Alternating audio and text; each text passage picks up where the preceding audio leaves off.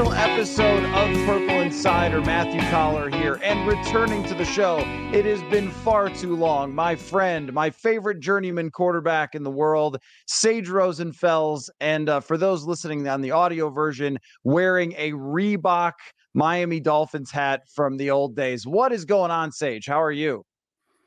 I'm doing great. Good morning. I've been out of the podcast game a little bit, just doing an Iowa podcast, sort of for Iowa and Iowa State fans, called Iowa Everywhere. I do an interview about once every 2 weeks, and I just have I find people in my past, former players or coaches or media people, or present, like Eric Eager from Pro Football Focus, and people come on, and sometimes we talk about football, but really it feels like more of a how you been? And I'd like to know more about you, Kevin Carter, who was a teammate of mine in Miami and now works for CBS Sports and covers a lot of college football. But he's the other guy who played for Steve Spurrier and Nick Saban. I think there's two people in the whole world, and it was Kevin Carter and myself. So that's what I've been up to amongst other things, but not in the media game, and not totally entrenched in Vikings football, totally entrenched in the NFL or college football, still, of course, following as a fan. But it's nice to be back on talking ball.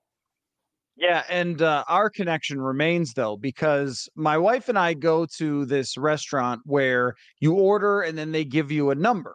And the numbers are all from 1 to 19. So it's always a quarterback number. So every time we get the number, then I'll say, oh, well, that's Bubby Brister, or that's Bernie Kosar, whatever. So what I'll do is I'll go to the Pro Football Reference page, screenshot their stats without the name, send it to you to see if you can identify the journeyman quarterback without seeing their name. And you have never missed. You nailing Bubby Brister was pretty darn impressive, but that remains our connection of talking ball from time to time. But I want to talk to you this week specifically because of your connection with Brock Purdy. You didn't just go to the same school as Brock Purdy, but also worked with him in the pre-draft process.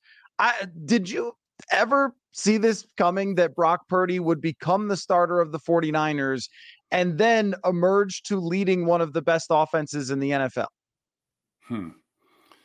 That's a good question.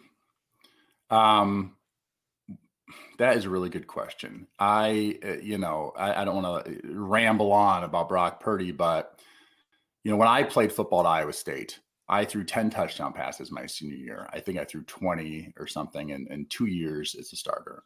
I threw for 52%. Right. We won with a solid defense and a ground game. We led the Big 12 in rushing. We run some bootlegs. I would run the ball a lot, sort of like Daniel Jones in New York, like not the most, he's not Lamar Jackson out there, but can get it done when it needs to get done. That's sort of how our offense was. And we took care of the football. Meanwhile, Brock Purdy, I come back from playing and I'm watching this kid, and it's like, man, he is out there just making magic all the time. I mean, his accuracy was always really good. Occasionally he'd throw an interception and make a bad decision, but for the most part, I mean, there'd be a lot of times where he'd catch a snap and a blitz would come and he would just sort of like fade to one way and then like off balance throw just like an extremely accurate pass on a really hard throw 20 yards down to the field to the tight end. And it's like, wow, that's a great play. Like, that's a great play. And I would see 8 great plays every game, like a lot of them.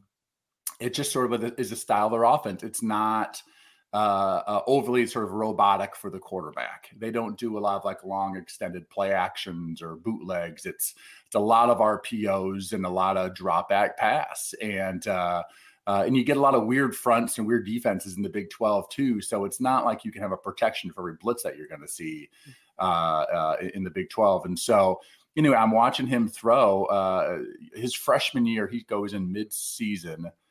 And I right away, I'm like, this short little guy with the thick thighs can, he doesn't have a big arm and the ball doesn't like spin like crazy, but he's a little playmaker out there. Then he'd run and he'd fake a pitch and make someone miss and you rumble forward for 15 or 20 yards. And he was just a little competitor. And it just sort of was like that for the next 4 years at Iowa State. And, they relied on him a lot. if Brock Purdy got hurt, Iowa State would not have been very good. I'm a big believer in this concept of if you can find a college football team and say, you know what, I'm going to take that guy off that team and put someone else in there, how good are they going to be? Drew Brees at Purdue is always like the easiest one. If you took Drew Brees off Purdue back in the day, maybe they're a 500 football team, but they go to the Rose Bowl and they win it. So Brock Purdy was sort of like that. And the throws and the accuracy and the anticipation, because I was doing an Iowa State radio show at that time.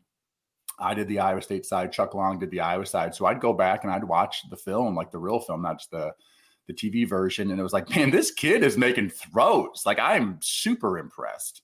Did they ever throw the ball 60 yards down the field? No, but his accuracy and the way he could throw off balance and then his athleticism to create was, I thought, really impressive. And so when he was coming out, the whole thing was like, well, he's, 5'11" or 6 foot. I don't know how tall he is. And he doesn't have a big arm. And he's just not impressive when you see like Josh Allen. When you see Peyton Manning or some of these guys, you're like, look at that giant person. And then it's like, well, actually, I'm about the same size. I don't realize how big I am. But Brock was just not one of those guys who's ends up being on the list because of these sort of tangible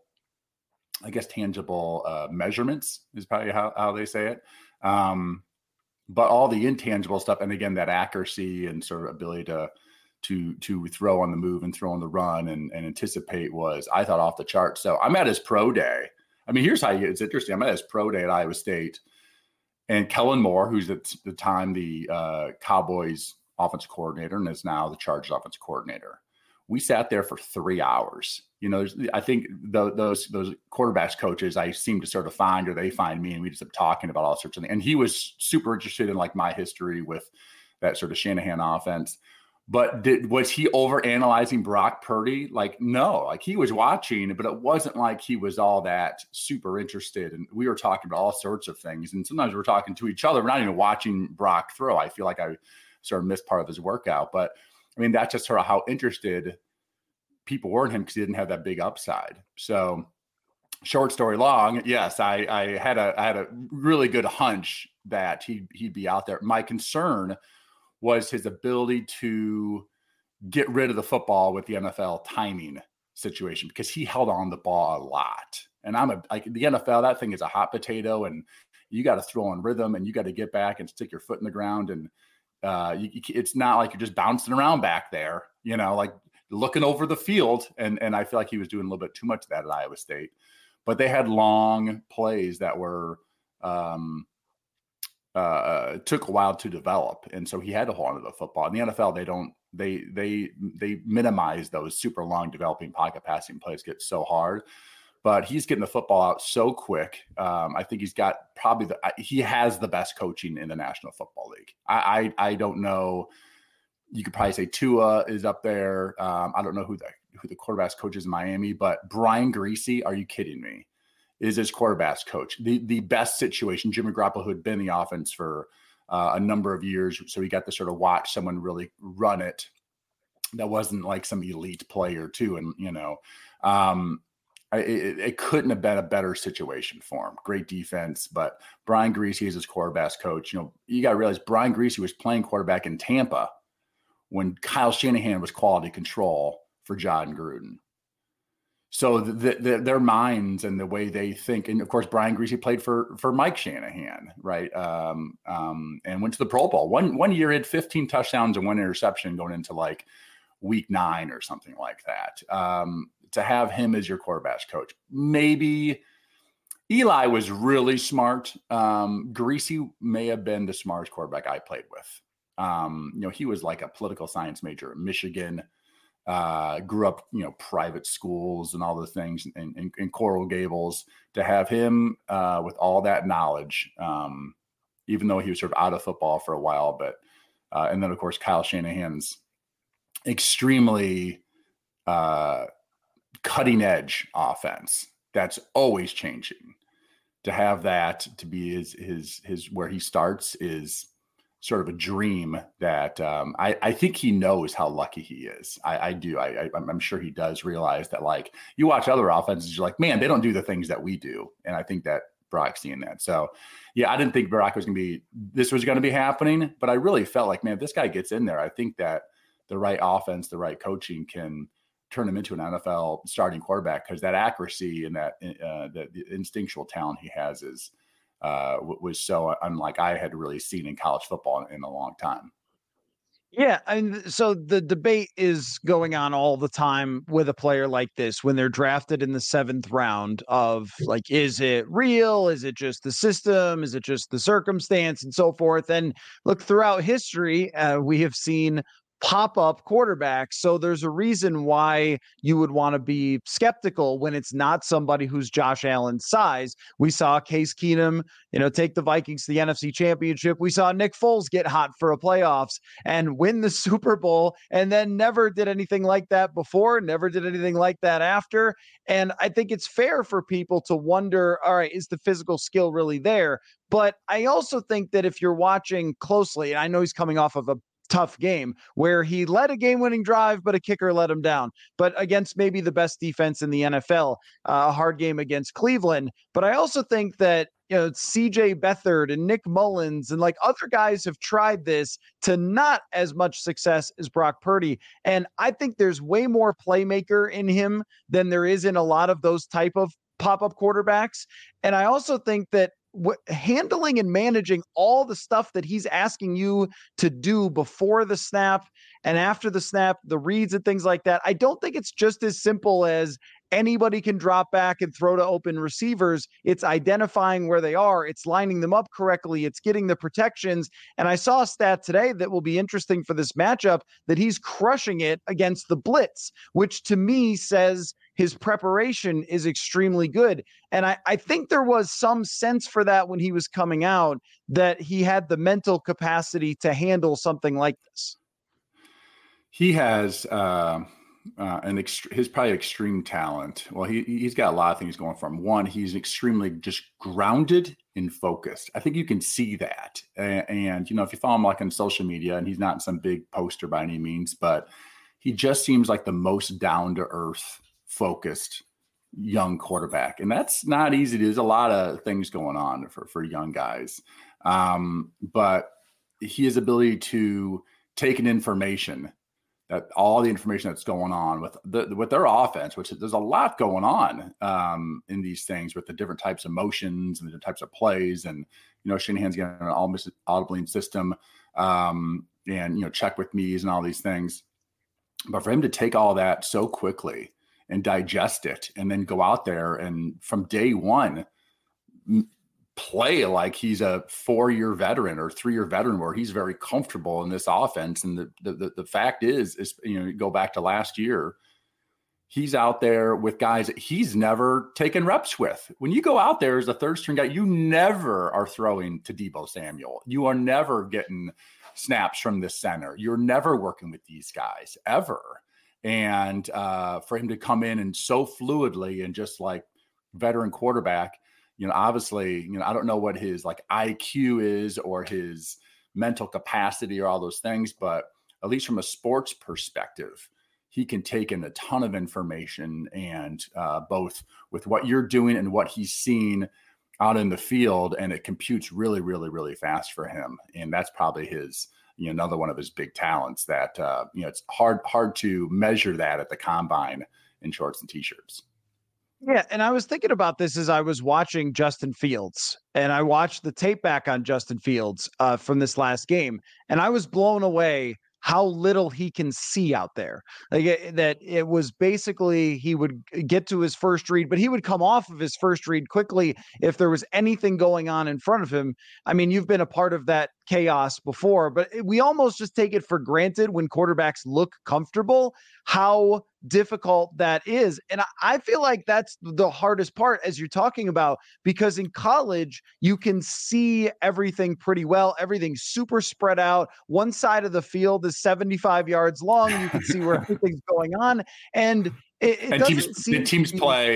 teams really do play, I don't know, not that many coverages. The Iowa Hawkeyes are 6-1 in the Big Ten West. Okay. The Iowa Hawkeyes have been playing the same defense there's a guy in Omaha that I know that is 37 years old or something. And he's like, they're playing the same quarters coverage of when he played DB there at Iowa State. They play quarters 90% of the snaps. And you don't see as wide a variety, I don't think. There is this sort of 3-man rush thing with a lot more going on now, but some defenses are extremely simple in college football. And to move on to the NFL for Brock is impressive. But you could tell it struggled with, as you said, with Justin Fields. It's been a real struggle for him to process the information. You understand like processing of information, by the way, like how that, I know you do, but like how that people, smarts and processing information are extremely different things. And I think where Justin Fields struggles is this sort of processing of all the information that's going on at the same time. And Brock, that's his strength. And I think that is testable. And I think that the test will actually say that Justin struggles with the sort of processing of the information of his team and or the other team, and then physically that processing of taking that information in and making it happen.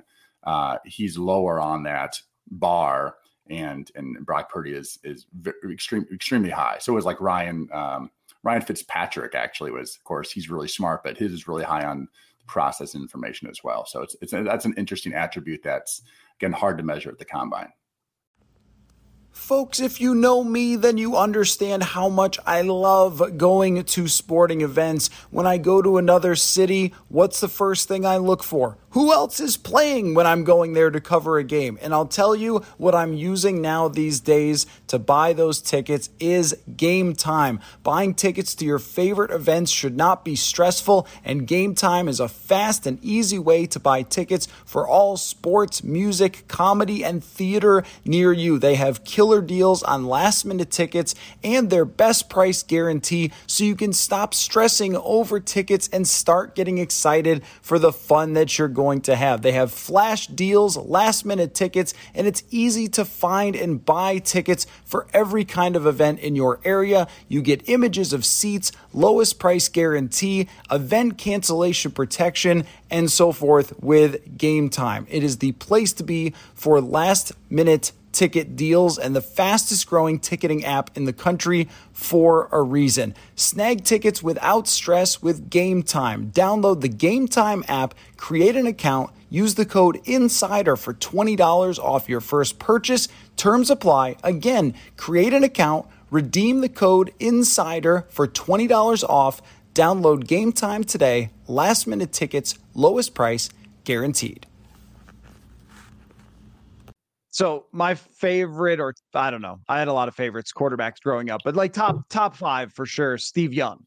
And there's hard not to make a comparison with former quarterbacks and stuff like that. I'm not saying Brock Purdy is Steve Young. Steve Young was an incredible athlete. I think Purdy is a good athlete, but not like running for a 75-yard touchdown or something.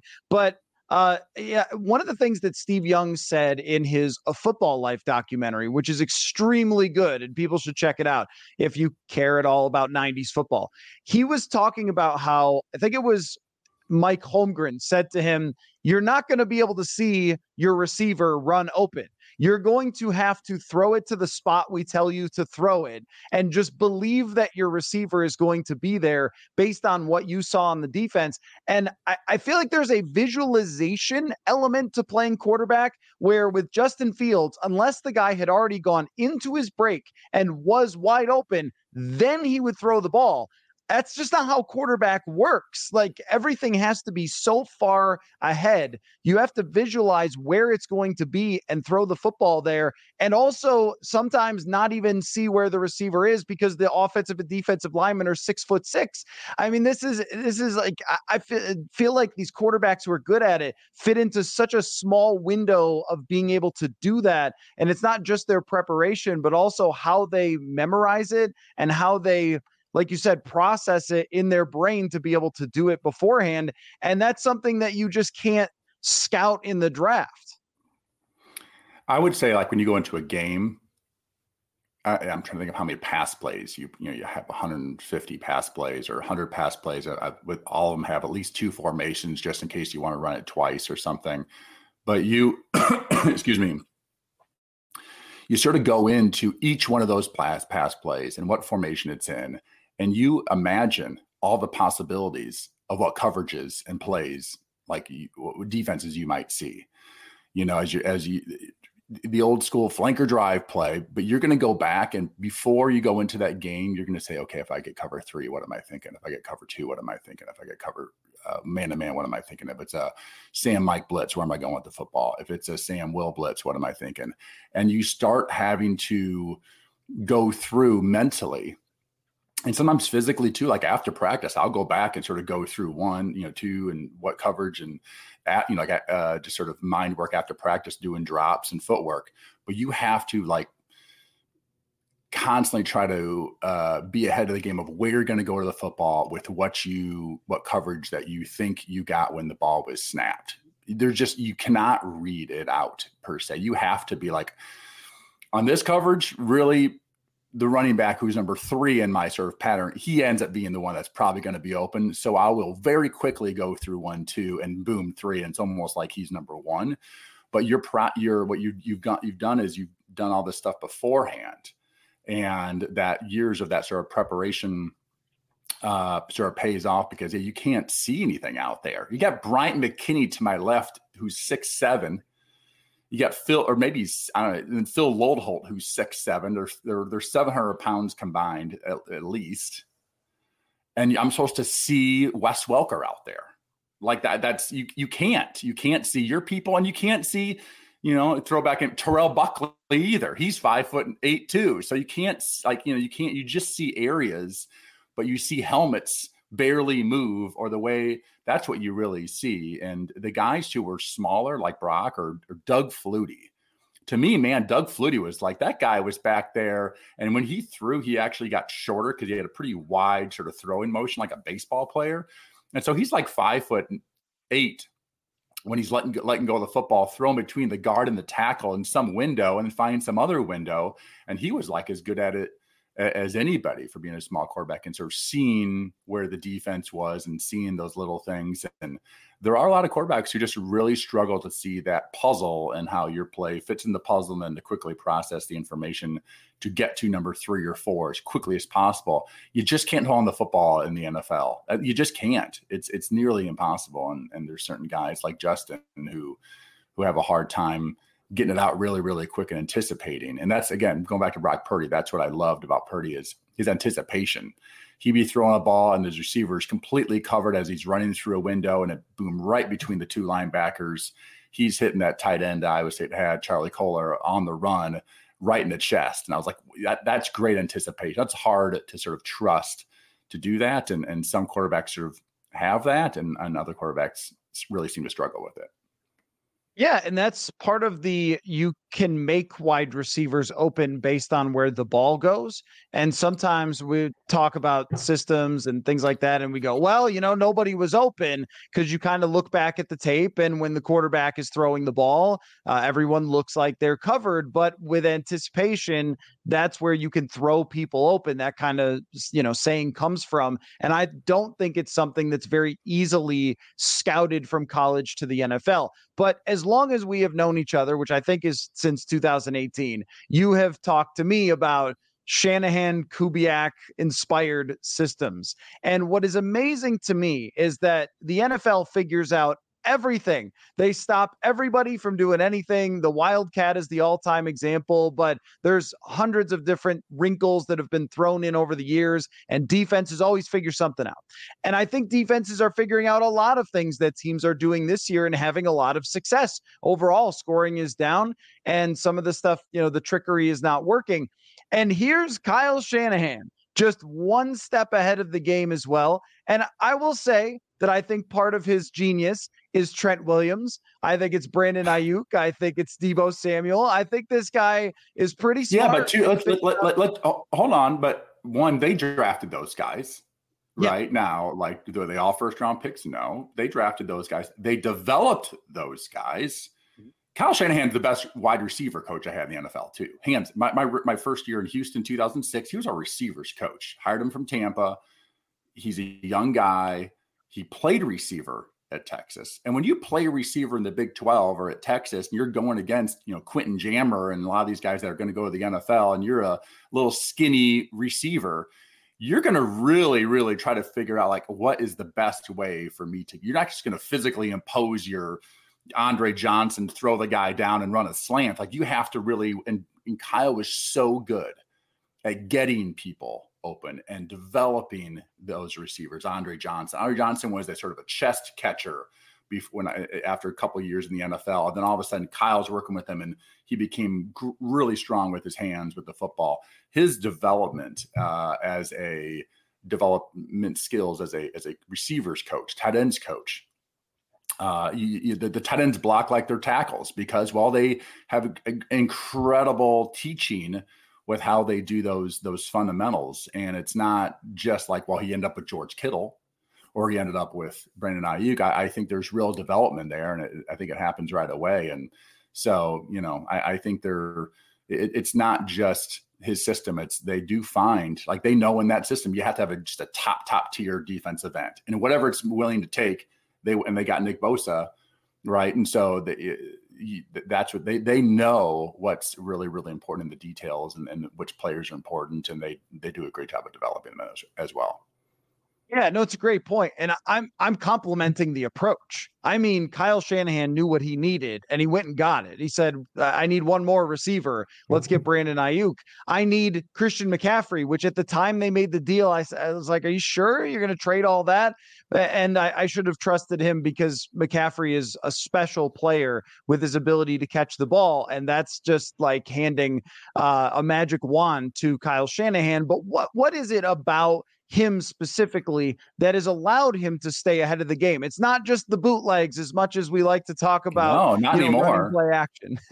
No, not anymore. I mean, they still do some good quick play action. It's less long drawn out because Brock doesn't throw the ball 60 yards. And to some of those deep play action that they used to have, you really had to chuck it down the field. And they don't do that as much. But yeah.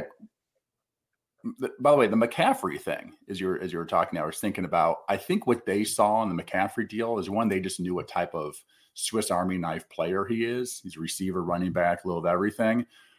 But the team that he was on, Carolina, I can't remember who the offensive coordinator was, but it wasn't some brilliant mind. And when you see a player who's a great player in an offense, in a coached offense that's not very good, and they're doing pretty well, but they're not like, oh man, he's maybe not the player that he was when he first came out.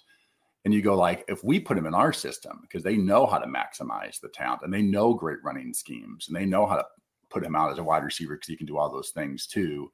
Know how to, I think they just see value in like poorly coached players on other teams. And if we could just get that, like, yeah, his stats he only ran for 800 yards last year. Stats were down, but we see that they have like the worst O-line coach in the NFL. Why? Because they all know each other and they know what coaches are better than others. You have a great feel for it.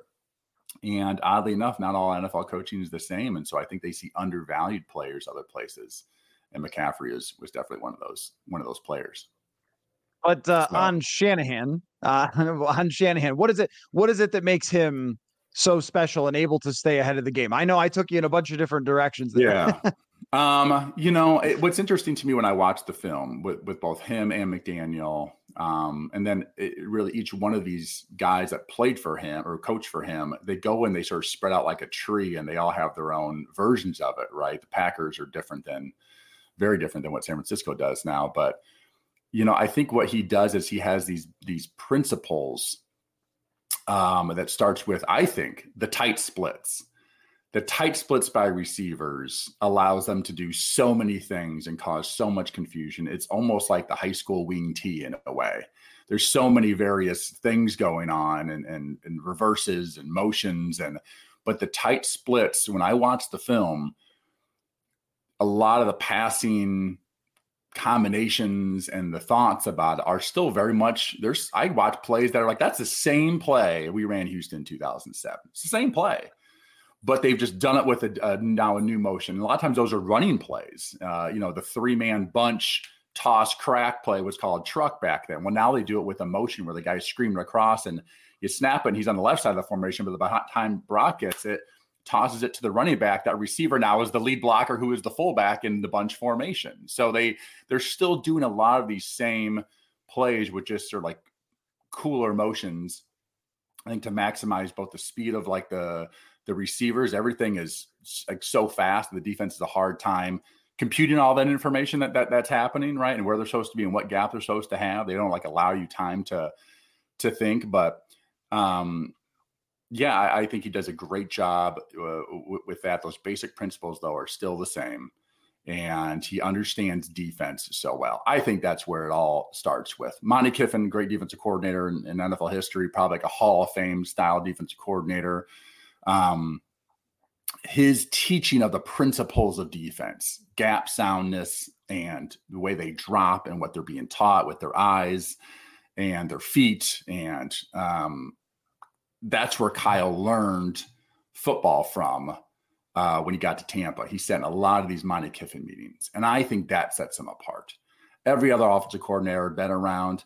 You come up, you say, I got into coaching. I'm not going to go to the defensive side of the football. I'm going to go to the offensive. I'm going to, hope to be a quarterback's coach at some point, right? So I'm going to start quality control, go quarterback's coach, work my way to coordinator.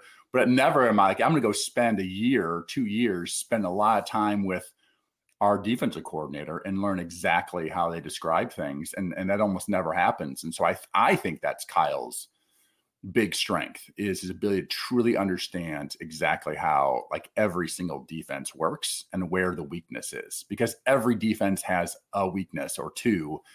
And it can be really, really hard to try to manipulate it to figure out what exactly that is and how to use it. And Kyle does that better than anybody. He's still getting great players like George Kittle wide open, catching balls on, some random fake jets or reverse, and just he gets star players wide open. He still does do that on occasion. And like NFL teams don't do that. So I think he just understands the weakness of every single defense. And when he sees it on film, he's like, we're going to run this play, because that same linebacker, when they run the reverse, he's going to lose Kittle because he's got to carry him on the flatten up, and he's going to lose him in the sort of the this, that, and the other, and Kittle's going to be wide open. And sure enough, like that's exactly, they see any undiscipline out there. They just take advantage of it. Kyle once said, if you can break what was his phrase? If you can basically break the technique of the defense, you'll make a huge play. It really is that. If you run a stick route versus inside leverage, a little 5-yard out versus inside leverage, that they want you to run that little 5-yard out, then they tackle you for a 6-yard gain and we move on, right? But if you can fake going out and get the linebacker to run outside of you, then get inside of him, that he's being taught to always stay inside technique. Now I get actually inside of him. That's then a huge play is going to occur, because everything they're doing is trying to funnel to a safety, funnel to a corner, funnel to a helping player. And Kyle does a great job of drawing up plays that helps his guys break the technique of the defense. Folks, if you've been listening to the show, then you know how much fun we have been having with Prize Picks this year. Just go to prizepicks.com/purple. Use the code PURPLE for a first deposit match up to $100. And let me tell you how it works. If you haven't heard us talk about it enough yet, or you haven't tried it yet, very simple. There are yardage totals on Prize Picks. You either pick more or less, and boom, you are playing. So last week, I'm going to be honest with you, I had a very tough week. I went Kirk Cousins more than 250 yards, Justin Fields more than 196, and Jordan Addison more than 54. And I went 0 for 3. This is by far my worst week. So this week I have to bounce back. Each week has been a roller coaster ride of fun. And the best part is that when I have a bad week, I didn't lose much. It doesn't cost much to play. You can turn $10 into $250 very easily. And if things go sideways for you, you're not out a whole heck of a lot of money. But normally I do much better than this. So that is prizepicks.com/purple. Just more or less on yardage totals, and you are in. prizepicks.com/purple, the code PURPLE for a first deposit match up to $100. Folks, there is no busier time for me than the fall, and that means I'm always running out the door and grabbing fast food on the way to cover football. Well, Factor is helping me stop doing that. Factor has convenient meals for my jam-packed days. They are America's #1 ready-to-eat meal kit, and they can help you fuel up for breakfast, lunch, and dinner with chef-prepared, dietitian-approved, ready-to-eat meals delivered straight to your door. You'll save time, eat well, and stay on track with your healthy lifestyle. Adjust your stride this autumn without missing a step. You could choose from 35 weekly flavor-packed, fresh, never frozen meals that promote a healthy lifestyle and meet your meal preferences, all ready in just 2 minutes. Relish all the best of autumn with fall flavors. They're limited time only, hearty, comforting meals featuring seasonal veggies like cranberry pecan chicken and apple Dijon pork chops. Again, ready in just 2 minutes. They'll satisfy your fall cravings during the busy season without any hassle.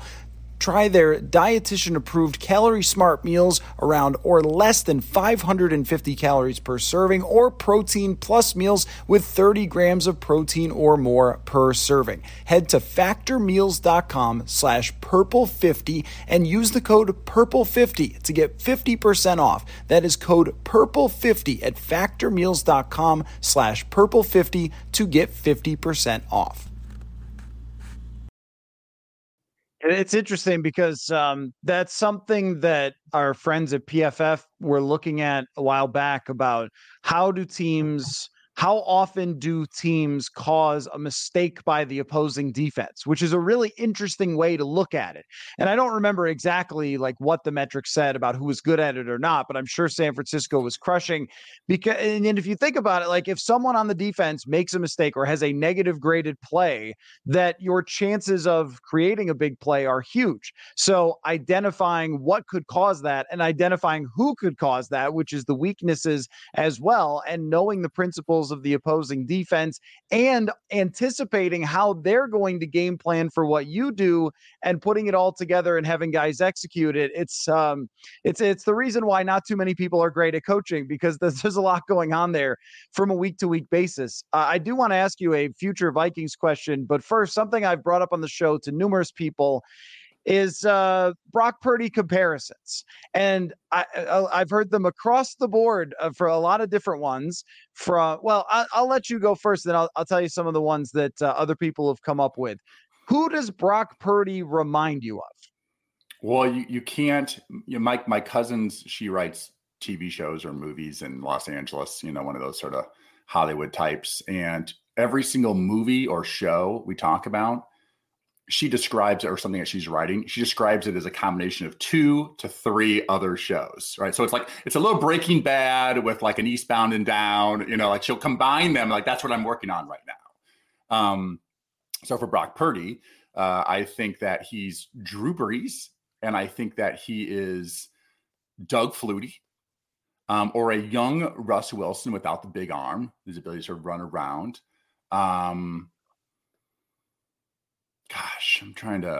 His accuracy is so good for a young player. That's what I think. Drew Brees was accurate, but Drew Brees didn't have nearly as quick a release as Brock, and didn't run around.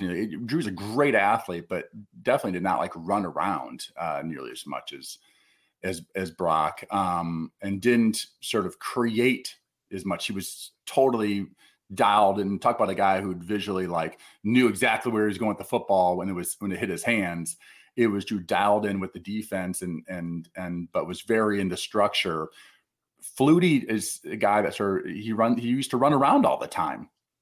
Start up in Canada, of course, he started with the Bears, right? And then he goes up to Canada and runs around all the time, comes back, and man, this old guy's been playing for 12 years already. Now he's like a rookie in the NFL, and he's run around in Buffalo and playing great football. And that's how he sort of was in San Diego till he was done.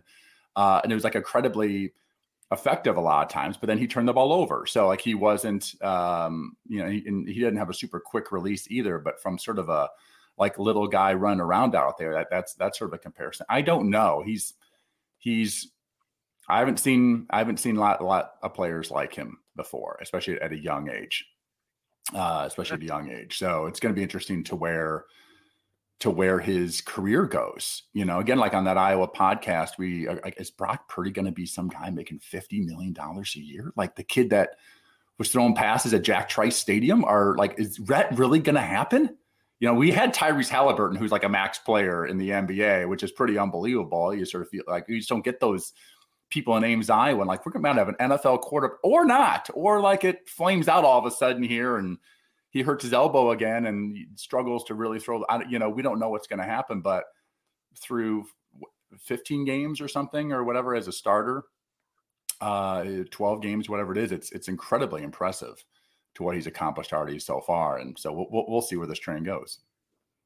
Yeah, and we have seen players whose careers start off really hot because they have great teams and then they get paid and then et cetera, after that. And it's much harder for them because they have to carry more of a load. And this is going to be the future for Josh Allen, for Justin Herbert. Even the most wildly gifted players are still going to have this challenge. You're right. Exactly. But I think that there's some Mark Brunell in his game for the 90s people, not a big time prospect or anything like that, but he does have that playmaking. He's got some shiftiness, some quickness to his game. And also he had two amazing wide receivers and so forth, but very accurate is how I think of Mark Brunell, but not like the biggest guy. And then even though Tony Romo is big-ish, like he's maybe 6'2", 6'3", but that little bit of baller kind of didn't. I mean, okay, big time. I can't trying to think back who I was talking to back in those days, but someone had a teammate somewhere who had played with Romo in Dallas for a couple of years, and he was like, I've never seen someone get out of a phone booth with 4 defensive linemen better than he did. Like he would be just stuck in there, and there might be something when you idolize Brett Favre growing up in Wisconsin, and like you see how Brett sort of ran around and did those things with the rocket arm. But and that's what Romo watched. Kobe watched Jordan and sort of made his game similar to Jordan's, and sometimes they look the exact same. Like that's a real thing in sports and idolization. And Romo is one of those guys who really could get out. He's similar, but I think Brock's more accurate. I think Romo had a quick release, but definitely a much better coached team. I don't think Romo he was back there a lot in shotgun and forced to run around a lot. I think their offense, if you looked at it, if you went back and watched the Dallas Cowboys now when Romo was playing, you'd feel bad for him. Because it was like shotgun first down. We're shotgunning all the time. And there just wasn't this like detail in the running game. There wasn't great play action. There wasn't, it was very simple concepts in my opinion. And it caused him to have to like be a hero a lot. So it was fun to watch, but winning wise, it was like a lot of, I feel like 9-7, 10-6 sort of football because the details just weren't there and it was hard for him. But he's probably, throw like a Drew Brees, Tony Romo, and Doug Flutie in there, and you got Brock Purdy. It's not that might be a $50 million quarterback though. So we'll see. We'll see what happens. Yeah, but I think it is a good enough quarterback to take them deep into the playoffs, and they should be a Super Bowl favorite, which will make for a very difficult matchup for the Vikings this week, particularly because he's so good against the blitz, which is Brian Flores' big thing. But before we wrap up, because I got to run out to TCO Performance Center, I wanted to ask you about the Vikings' future at quarterback. Kirk Cousins does not have an extension. I don't know how many hours you and I spent in our lives talking about the Vikings quarterback situation and breaking down all the different ways you could try to pump up Kirk Cousins. And I think what we've reached is likely the end of the road. And this, group wants to go in a different direction in the draft. You know Kevin O'Connell, and I'm curious what you think that he should be looking for if they indeed go this route in the next quarterback class, because there's a lot of quarterbacks to be liked in this next class. If you watch any college football this year, you've seen a bunch of them. Like, what do you think would fit with Kevin O'Connell? I mean, what would fit? I think Kevin does a great job with right now. Kirk is a structured offense type of quarterback. And so I don't know yet as like a head coach what Kevin had, what he would do if he had a Lamar Jackson or something like that, right? I've only seen what he did there. And of course, when he was back previously with the Rams and how McVay's offenses was, because I see the similarities there. I also see a lot of Kevin O'Connell in the Detroit offense with what Jared Goff's doing now. So I feel like structurally they do similar things, but I would assume he would want to go out there and to get a more multi-dimensional guy. I think that is we've been saying it since I don't know when Michael Vick, maybe my year came out 2001, like, oh, we got to have the multi-dimensional run, pass, run, quarterback, but they're so hard to find. But I think more and more athletes, true athletes, not like myself, but real athletes who can do like 360 dunks in high school are playing the quarterback position. And there are more and more players with the coaching at a younger age, the quarterbacks coaching at a younger age, the throwing motion coaching, the training's better. I think there's a lot more kids with great physical skills, with great mental capacity to do all of it. And I think, I don't know, I think you go after two of them. I think every year we're going to go until we find the Brock Purdy, and you don't know until you actually have them in there a lot of times. But I think you swing, the more swings you get, the more chance of you are of connecting. And, I think he would probably like to have somebody a little bit more mobile than what Kirk's doing. But I know it's interesting. It's really hard. It's hard to develop. It's hard to bring him in and hard to have them learn the game as quickly as possible, to get out there and start right away. The NFL, as we know, is a extremely hard business to be out in the middle of the stream and try to train your horse at the same time. And when you have a young quarterback, it's